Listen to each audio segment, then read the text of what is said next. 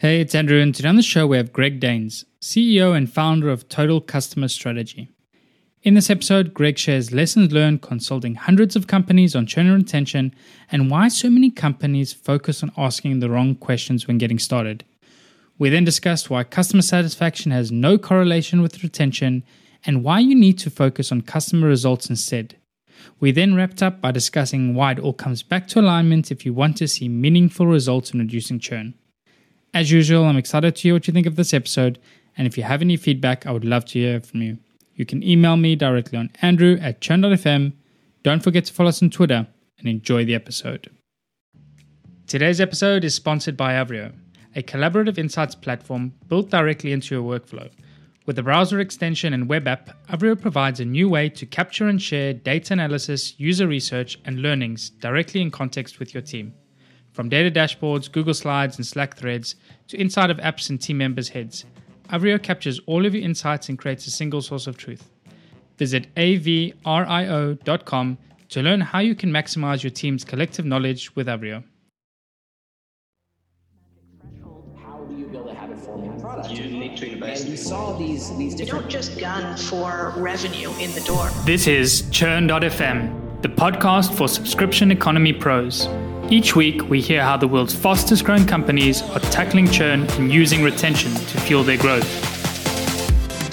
How do you build a habit-forming product? We crossed over that magic threshold to negative churn. You need to invest in customer success. It always comes down to retention and engagement. Completely bootstrapped, profitable, and growing. Strategies, tactics, and ideas brought together to help your business thrive in the subscription economy. I'm your host, Andrew Michael, and here's today's episode.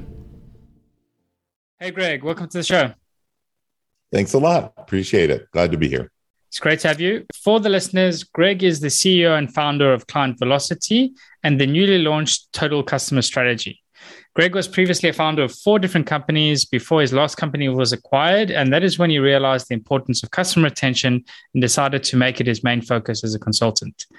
So my first question for you, Greg, is what drove you to make that move from founder to consultant to begin with? Well, yeah, it's a good question because it's a strange pathway. Although if you think about it, everybody's pathway to customer success in that area has found its way through some interesting set of circumstances. Well, mine was, I was looking back after that last exit, I was looking back at everything I'd done and wondering, if I'd learned enough to know what I was interested in. And surely by then I should have known after that much time, 15 years of, doing that. And I realized at least one thing that to me makes a lot of sense, which is that the most interesting problems are the hardest problems. And so I was thinking about, what have I done? What's the hardest thing that I've done, right? Creating a new product, imagining, a new market segment, raising money, building a product, marketing it, selling it. Those things are all really, really hard. But nothing I've done has been harder than consistently making my customers successful. The variability in that has always just been astonishing to me. And that fascinates me because in some sense, it's illogical, right? We give the same product and the same service to all our customers, but they don't get anything like the same results. They're all over the place, from nothing to incredible and everything in between. And that variability, I think, is really interesting. It means there's something in there that we really don't understand. There's a factor in there that's causing this huge variability, and it's obviously not the product or the service. So that to me was the most fascinating set of problems. And I also realized that it couldn't be disconnected from this massive transformational experience that the whole business world has gone through, from kind of more transactional businesses to more subscription type businesses or recurring revenue, that those things are tightly connected because obviously one of the, if not the cardinal feature of that new business model is how easy it is to switch, right? How easy it is for you to move from one thing to another. And that meant that whatever was at the center of the truth about our relationship with our customers was going to rise to the surface and become the dominant theme. And I think that's exactly what has happened. And a lot of the, I would say, ideas and modes that we have that we inherited from past eras of business have turned out to be surprisingly unhelpful. And so that was my experience. I'd have these challenges, particularly with customers.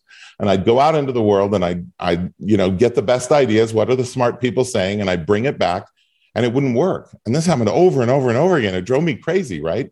And so, over time, I slowly clued into the fact that these are actually not representative of the dynamics that are at the core of our new business reality. And so we needed to kind of overturn the whole thing and start looking at things in a fresh light.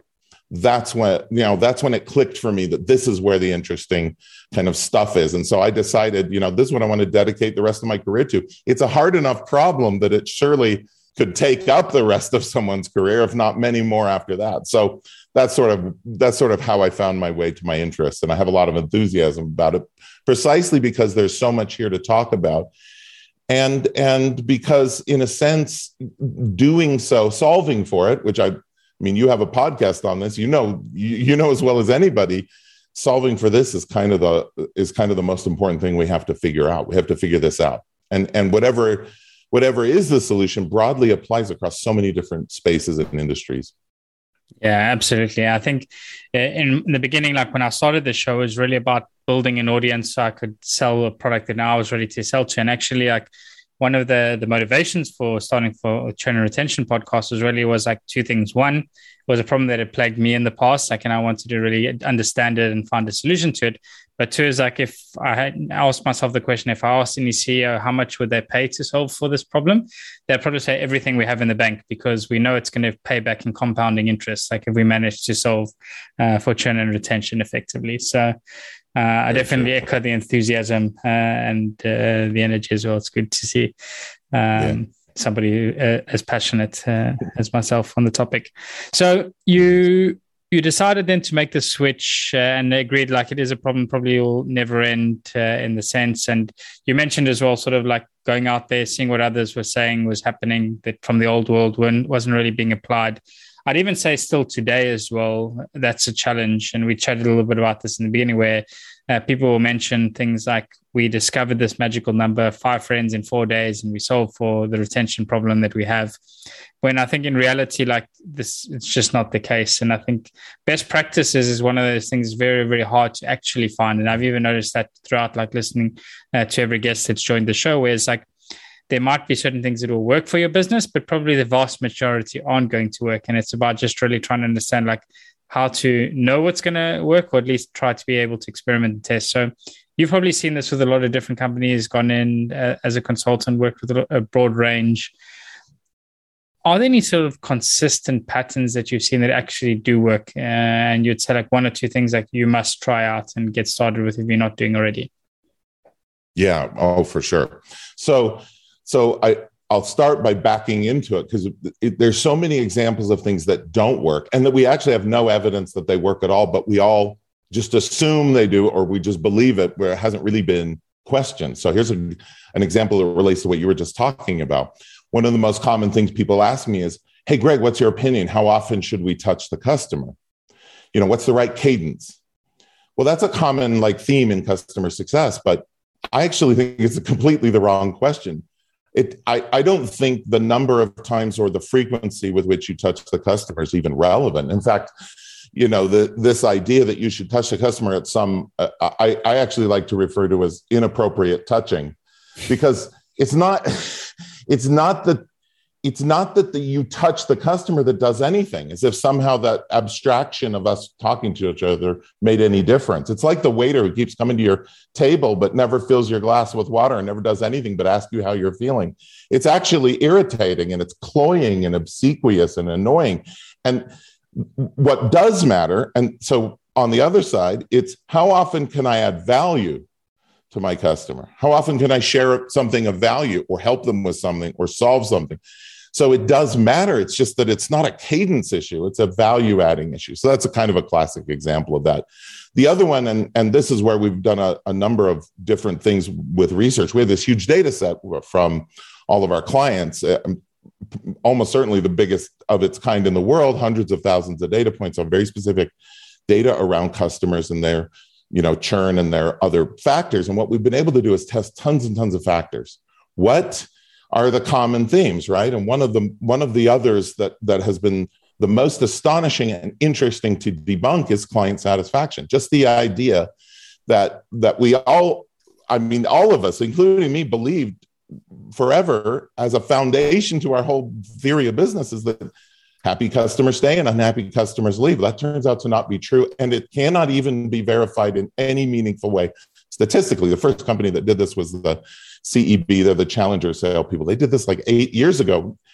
And what they found was that there's no statistical relationship between customer loyalty and customer satisfaction. Well, we've been able to repeat that over and over again. And we have this wonderful data set because actually one of the other nice things that happened is that everybody adopted NPS as their favorite satisfaction scale, or a lot of companies did. And so we've been able to compare across many companies over time, across industries, et cetera. And we find that every way we measure it, whether it's NPS or any other scale, there's no statistical correlation whatsoever between how satisfied customers report being and how long they stay. And that's not to say that it's a weak correlation. It's zero. It's dead zero, which is really fascinating because we've been able to test dozens of different factors, right? Size of the company, what kind of company they are, how much they paid, what kind of onboarding they had. We can test almost anything you can think of. And almost everything has some correlation to retention. Now, a lot of them are pretty weak, and we know in many cases it's a spurious correlation.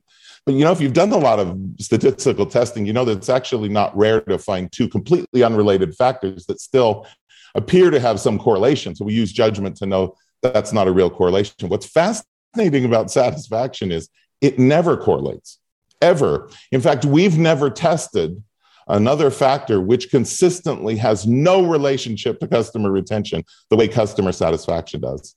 And to me, this is a big deal, right? Because a lot of what we do, a lot of the best practices, a lot of the effort, the time, the resources we put into customer retention, customer success is all around how do we, improve our satisfaction, improve that score. And we're watching that score. And the thing is, it is a real thing. It's not like customer satisfaction is a fake.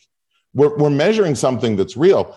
We've just made the false assumption that that thing connects to or drives customer retention. No, it doesn't, in fact. And what's fascinating about that is, well, then that means potentially a lot of things that we're doing for customers are a waste of time. Now, that's not to say we shouldn't make our customers satisfied. That would be an absurd, false interpretation of what I'm saying. Of course we do. It's just that we shouldn't assume that doing that is what drives long-term retention. We've got to look at other factors. And so what are they? Well, the biggest one, the most reliable predictor we've ever tested over and over again across many, many studies of long-term retention is customer results. Customers who get measurable results. Now, that doesn't mean we ask them, hey, do you feel like you're getting results?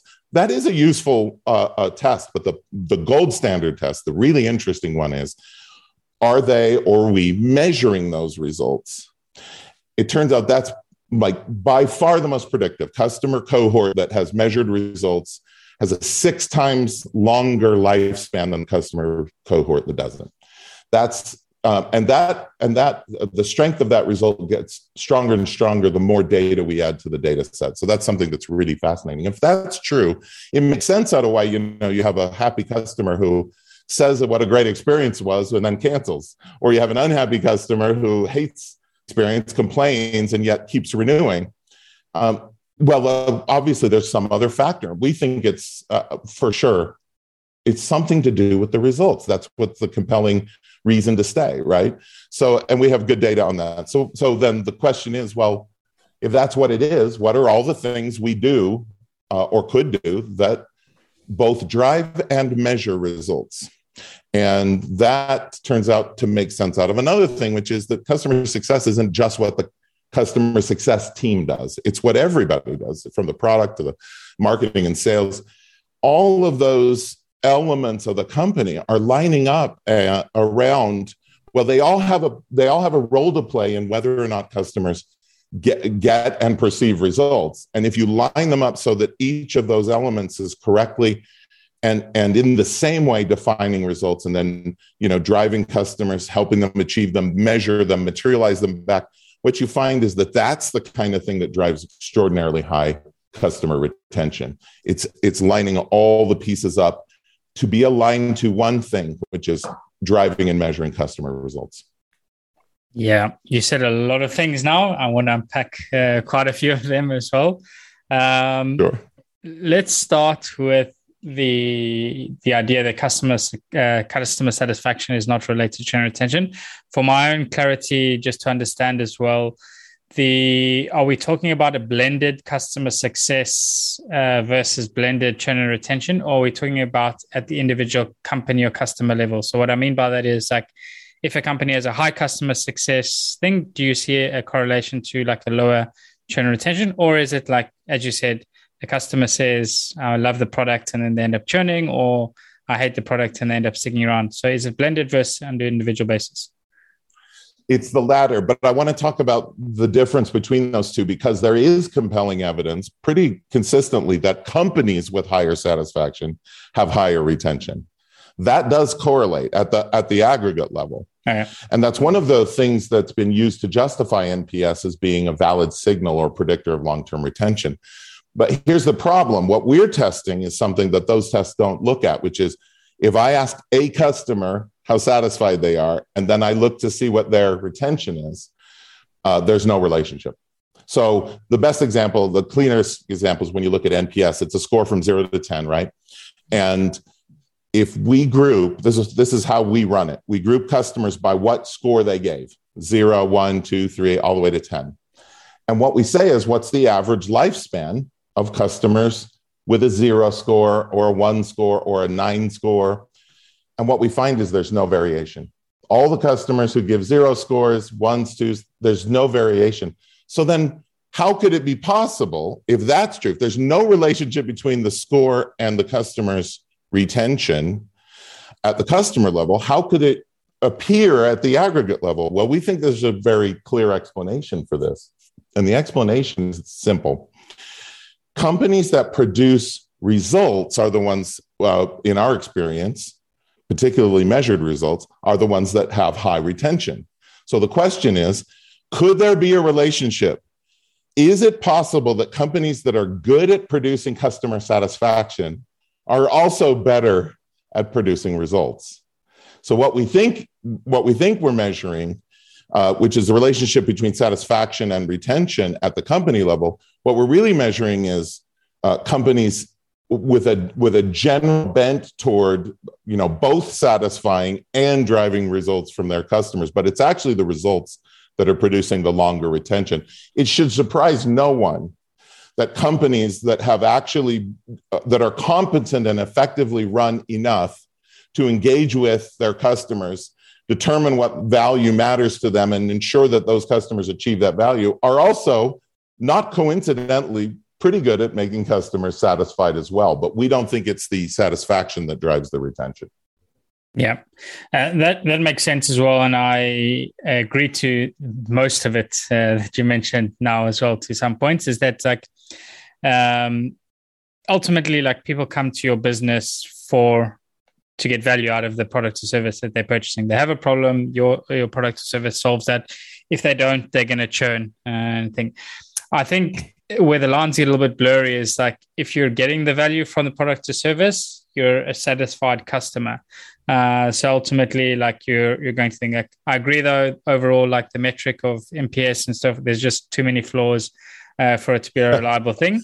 And yep. I buy into the idea as well. And I definitely think it is a much, much better place for companies to focus, is like, how can we make our customers more successful rather than satisfied? Because it's more specific to why they come to us. And there's a number of reasons. Like, you could give a really good support help one day, and then somebody's just overly happy that they've got a personal support service, but they still don't really achieve their goal that they're trying to use your product for. So I definitely see that. This is actually something we've chatted about on the show a few different times. And I think the example I keep going back to on the show, which I found really, really interesting, is Heidi Gibson was at GoDaddy at the time. And what they were trying to do was trying to increase retention on their website builder. And they started with the idea that people came to build their websites and they wanted to get things live. And then they ended up churning, and they were trying to figure out like what made the most successful sites. And ultimately, people don't want a website. They want to sell products, or they want to get bookings, or they want to sell tickets. So they started noticing that the companies were doing the most selling were the ones, or the most bookings were the ones that end up sticking around. So it plays to your point is obviously like the value that they're getting. And they ended up then going and making that their key metric is like, okay, like we are here to increase bookings or to increase sales. And they reverse engineered behavior then from there to, okay, so the companies get the most sales. What do they do in their early life cycle? What is it that's making them successful? And they found incredible results really by focusing on this. And then the closer you can get to measuring the actual value that your product delivers to your customer and making that the focus for the company, I think is really, really important. I couldn't agree more. That's been our experience.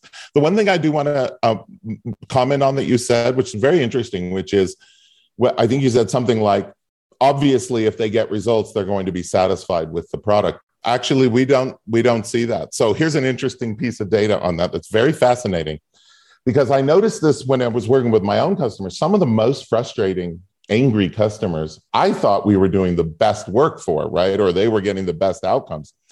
And I even had a good example of that, you know, where I was, Apple was actually a customer on Apple Computer. So I was over there all the time, and they were just the worst. They were always unhappy, always frustrated, driving me crazy. And you know, we try to be diplomatic and civil, but it even got to me a little bit. And some people with customers probably can relate to this, but it was just one of those customers where I'm like, why don't you? So I actually, in a meeting, I kind of lost my cool a little bit. And I said, look, if you hate us so much, why don't you just leave? Why don't you cancel? Yeah. And the guy looked at me a little bit funny, like he didn't understand my point. He said, why would we leave when you make us so much money? And, you know, my reaction to that was to feel a little ashamed, because why did I think it was about anything else? Why did I imagine, where did we get this idea that we're in business together so that guy can feel good today or any day? It was always about the money. Who are we kidding? No, anyway, the point is, there's this interesting data. So you may have heard of a company called Sun Microsystems. They were a big computer mainframe manufacturer, kind of big in the 90s. And they did this interesting study where they looked at their customers and they divided them into two groups: customers who'd had a negative experience or more than one, and customers who'd never had a negative experience. And they were trying to figure out, you know, what drives the negative experiences versus positive. But one of the things they did almost as an afterthought was to test how long do these groups stay? And what they discovered, to their surprise, was that the group that had negative experiences stayed a lot longer than the group that had only had positive experiences. And that was just an interesting thing. Well, we've been able to replicate that in our data. We have data every time we test it.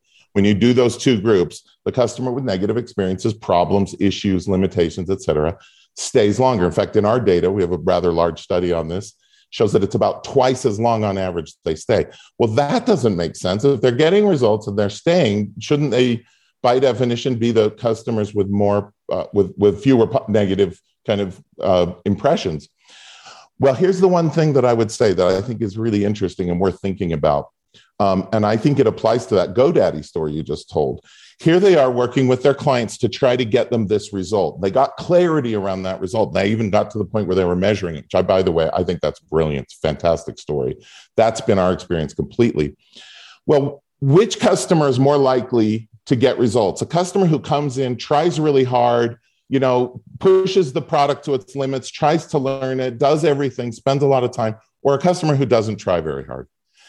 You see, the issue is that getting results is what causes you to say, but it happens that having negative experiences is an almost inevitable outcome of trying hard enough to get results. And so what we find is actually, it's not that negative results cause you to stay longer. That's not the insight. The insight is that customers who get results stay longer, and it's those customers who tend to have tried harder and run into problems, limitations, et cetera. So we do think there's a correlation there, but it's not a cause. It's not like negative causes you to stay. But here's the thing, and this is where I kind of ended up with my Apple story. It was sort of like, oh, I see. You're getting phenomenal results precisely because you've pushed our product to the limits and figured out what's wrong with it and broken it in 10 different ways. And it's inevitable that the outcome of that is that you do have some negative feelings, thoughts, ideas about us, and there's no way around that. Does that make sense? Absolutely. It also sounds like it's a cultural thing at Apple, but it's... Yeah, it might be. I know, definitely, it makes a lot of sense. And I've seen similarly as well, actually at my own startup now, one of the things when we get bad support messages that come in, stuff like For me, I actually see it as a positive signal. It's that somebody actually cares enough to complain about your product, because it's a problem when they're not complaining. And that's when they're churning, is because they don't care enough. They're not invested or motivated enough. So I definitely see that. And I've actually seen this similarly at other companies, working with them in their data as well, and validating the point that you're saying now. Is that totally. It means that people care. Like, if people are reaching out and they're complaining, like, they care. If they don't care about your product, they're just churning and they're leaving anyway. Right. And they might say that they had a good experience, but what do they know? They never tried very hard, right? Now, here's the other thing about that NPS data. When you're comparing customers' different satisfaction scores, you're actually ignoring 85% of the data, because 85% of your customers didn't respond to the NPS survey. But we have that data. And guess what? It turns out if you don't respond to the survey, you consistently have a much shorter lifespan. So there's no difference based on the customers who provided a score. They hate you or they love you. They all stay the same amount of time. But if you didn't respond to the survey, you stay significantly less than half as long. What does that tell you? It tells you that there is a signal in the data, but it's the one you just said. It's about who's engaged enough, who it matters to, who it's important to. If it's important, whether they love it or hate it, chances are they're going to stay. If it's not important, chances are they're going to leave. So maybe a better metric than customer satisfaction to measure from the results is actually what is the ratio of respondents to user base, to see how engaged users are. It's a better signal. Well, what you just said is something a lot of companies are starting to pick up on, which is they used to have negative support tickets as a risk factor in their health score. But now, based on this, they should be seen as a positive factor in your health score, literally flipped backwards, because they do have the opposite meaning of the way we used to interpret them. For sure. I think like there are still obviously edge cases where definitely people end up churning, but it definitely is the latter where like, I care enough about this problem, so I'm coming to you with it, and I'm hoping that you're going to solve it for me to that degree. That's right. They shouldn't be ignored, but I definitely see them as like a good positive signal that we're there to make it work. Tell us a little bit about the idea then, like now consultants moving to founder again, starting a new company. What's that about? So one of the things that I stubbed my toe on over and over and over again was, okay, let's say we accept this idea that it's really about results. What do you do? How do you operationalize that? What does that change, right? And over time, it just became more and more clear that it kind of changes everything. So we have all these things we're doing, we talked about, that might have zero leverage or low leverage against customer outcomes. And so then what are the things that have high leverage? So it took me a lot of time to kind of unpack all of that and try it in different companies, in different sizes and contexts and industries, et cetera. And now we've just done it hundreds of times. And what we found is there's a consistent set of playbooks that are the high leverage playbooks. Now, as you say, do you solve every customer's problems? Like you called it an edge. The reality is no. Of course, some customers are going to stay no matter what you do, and some customers are going to leave no matter what you do. But it turns out that these playbooks make a difference in that bulk middle. And it's such a big difference, in fact, that it means churn no longer is a problem. I mean, the idea of zero churn is not a serious idea. I don't think anyone can seriously consider that. Of course, there will always be churn. The question is whether the churn is significant enough that it's impacting your goals, your growth, et cetera. That's the problem our clients struggle with. Once you get it down below a low level, suddenly other things are problems. Can you sell fast enough? Can you make new product? I mean, there's other problems, right, in business. And so the issue is, what are the core things that are worth doing, that can be done, that make that bulk of a difference, right? And so slowly, I'm a slow learner, so it took breaking my leg on every possible place to kind of see what matters and where the limits of that are. And so we've essentially distilled the results-driven strategy into a set of playbooks, and they're simple. They can be learned by anyone. They can be implemented in a company with very little resources, et cetera, or a lot. And they're not really about that. They're really about how you approach and manage a customer. So it's about, do you message to results in marketing? Do you sell results or do you sell features? how do you sell results? Like, what does the playbook look like? How do you onboard to results? How do you use results as the core dynamic in the customer relationship going forward? How do you expand to results? How do you think of results when you're designing product or improvements in your product or expansion? So all of those things come together, and we've built a set of playbooks around that we've been helping our customers with. They radically transform churn. Typically, when you do just a few of these playbooks in sales and say onboarding and just essentially, and the funny thing is it usually means doing less rather than doing more in your business, because there's quite a few things we can just stop doing, frankly, that are not worth doing. And I mean, the difference is massive, right? Many of our clients come to us because they have very severe churn, but not all of them. Some of them are just tuning it up at a high level. And either way, the bulk of the opportunity to drive down churn is early, meaning during the sale and onboarding. That's where your biggest leverage is. That doesn't mean there aren't other leverage points, but they're exponentially smaller. The big leverage in every customer's relationship is early. And what you need to do at that early stage is relatively simple. It's about, we call it the customer results strategy. It's identifying clearly what are the customer's business results that they expect, how will they be measured, what exact set of tools and tech and services and whatever, what solution do they need? We call it the total solution. And then most importantly, what will the customer have to do to achieve those? Because like I said right at the top, this variability, we give the same product, the same service. Why are the results so variable? The answer is because there's another factor in this equation, and it's the customer and what they do. And so we have to take responsibility for that. And so driving what we call critical key customer behavior change is the last piece. If you can line those things up, what are they trying to do? How's it measured? What do they need to succeed? And what do they need to do to succeed? Just those four simple things is transformative to the relationship.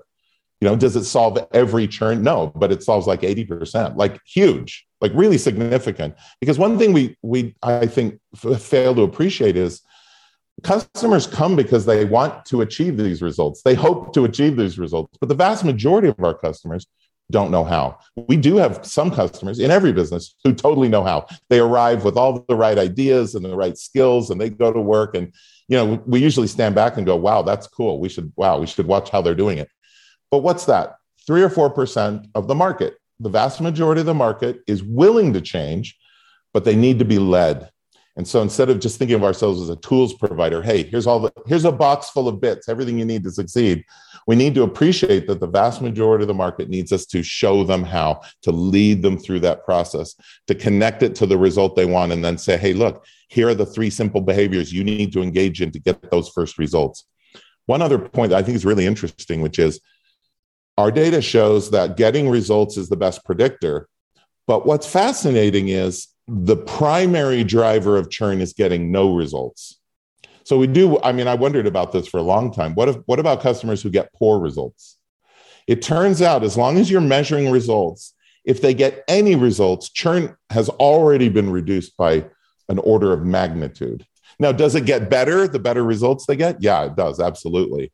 But the primary driver of the bulk of churn is customers who never get to the first result. So that's why it's so important to sell in the right way and to onboard in the right way. Yeah, that seems like an absolute no-brainer in the sense that if people come to you and they're not getting results, like why are they going to stick around?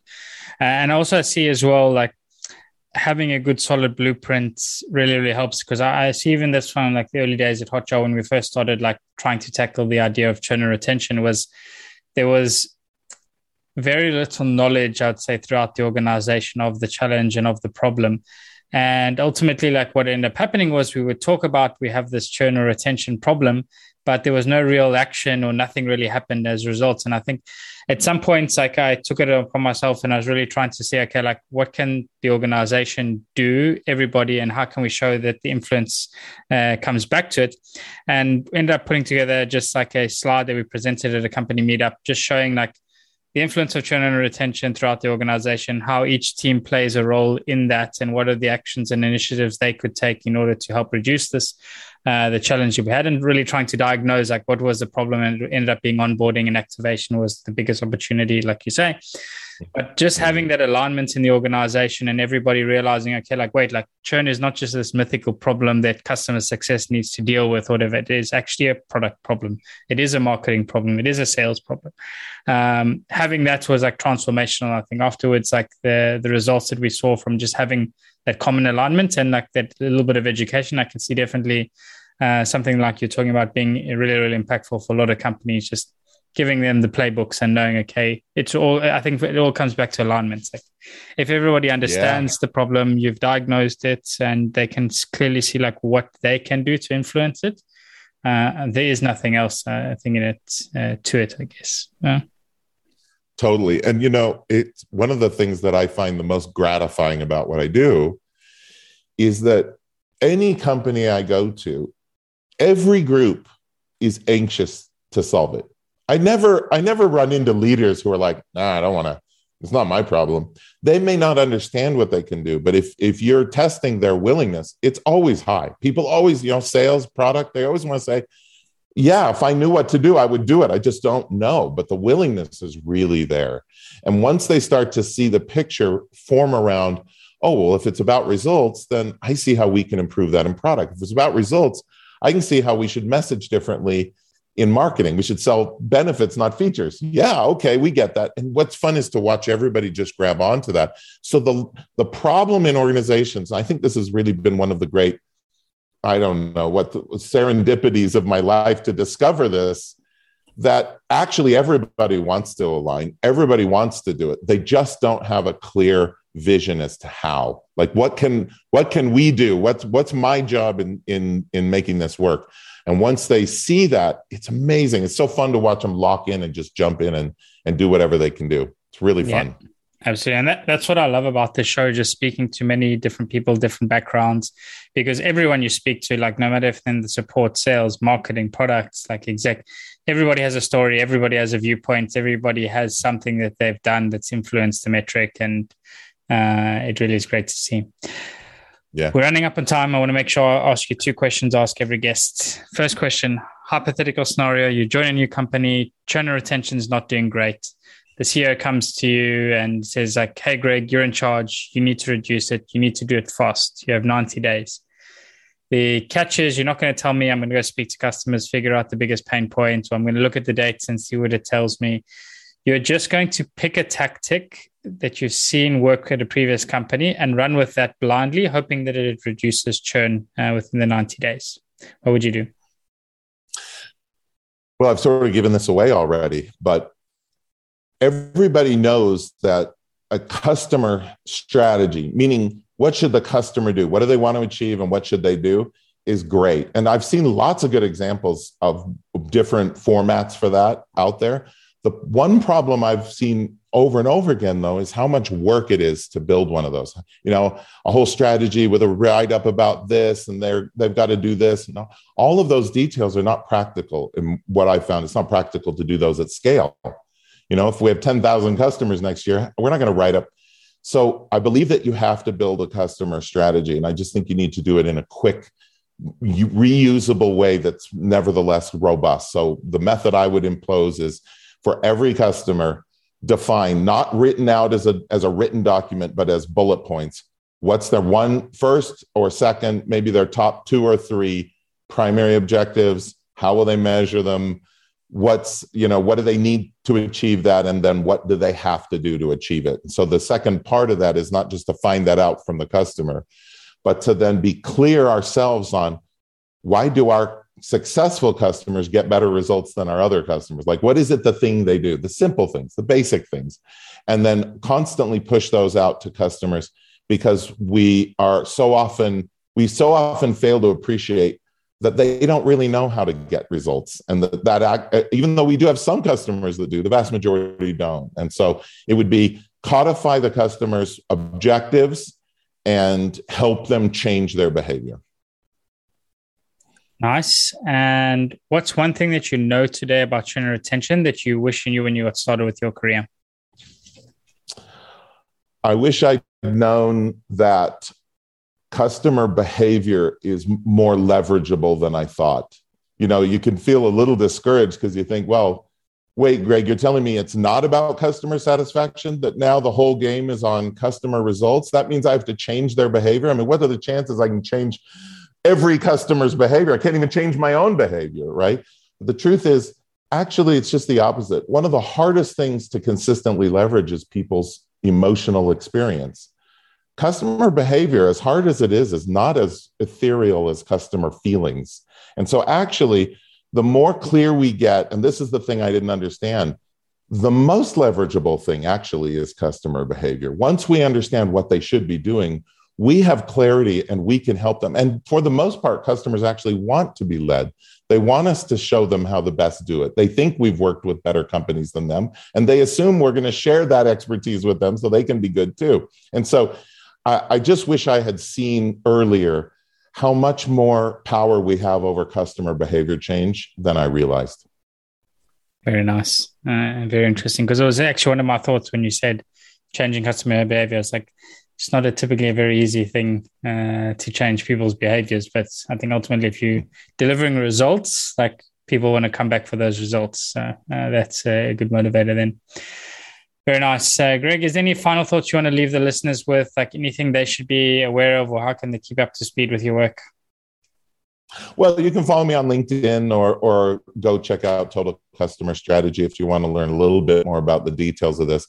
We are in the process of trying to share these ideas as broadly as we can. So the other thing that's really fun is to watch how many people are coming to similar conclusions. I mean, one of the things that I'm convinced of is if you find something that's true, almost certainly you're not the only person who's found it, right?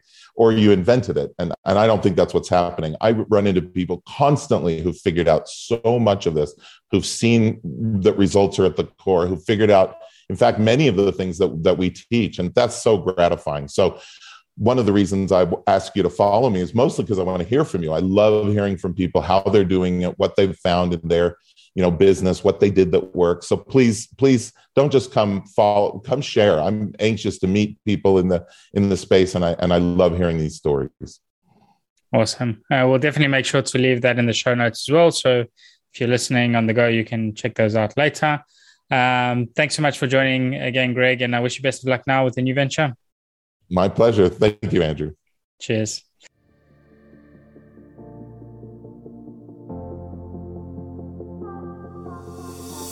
And that's a wrap for the show today with me, Andrew Michael.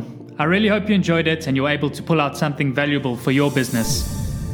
To keep up to date with Churn.fm and be notified about new episodes, blog posts, and more, subscribe to our mailing list by visiting Churn.fm. Also, don't forget to subscribe to our show on iTunes, Google Play, or wherever you listen to your podcasts. If you have any feedback, good or bad, I would love to hear from you. And you can provide your blunt, direct feedback by sending it to andrew@churn.fm. Lastly, but most importantly, if you enjoyed this episode, please share it and leave a review, as it really helps get the word out and grow the community. Thanks again for listening. See you again next week.